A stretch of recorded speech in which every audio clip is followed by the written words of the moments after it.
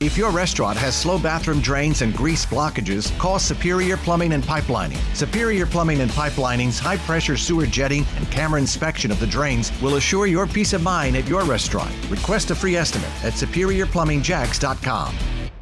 This is Rich Jones, host of Jacksonville's Morning News, heard weekdays from 5 to 9 a.m. on News 104.5 WOKV. Thanks for listening to our Jacksonville's Morning News podcast. If you haven't yet, subscribe to the Burrish Daily Discussion podcast and the Mark Kaye Show. Don't forget, head to iTunes or Google Play and leave a review. Thanks for listening. We already have one player who is one under for the day, so a new leader on the leaderboard. It's Chesson Hadley, now 7 under as play is underway here at TPC Sawgrass, round 2 of the Players' Championship. We're headed to a very warm afternoon, hot weekend as well.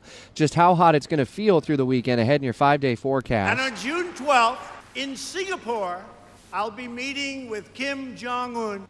The president last night in Indiana at a rally in Elkhart. Fox's Rachel Sutherland in Washington this morning with continuing team coverage. You know, the president says he'll be meeting, and he's looking forward to that meeting with Kim Jong-un in Singapore. The kind of ground that they may ultimately cover. Did he outline much of that? And what is on the table?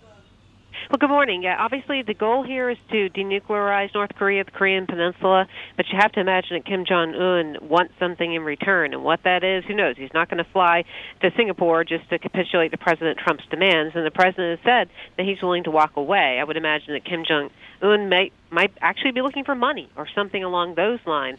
But Singapore is the location. June 12th is the date. The White House has said this could last a day. It could go longer depending on how things are going.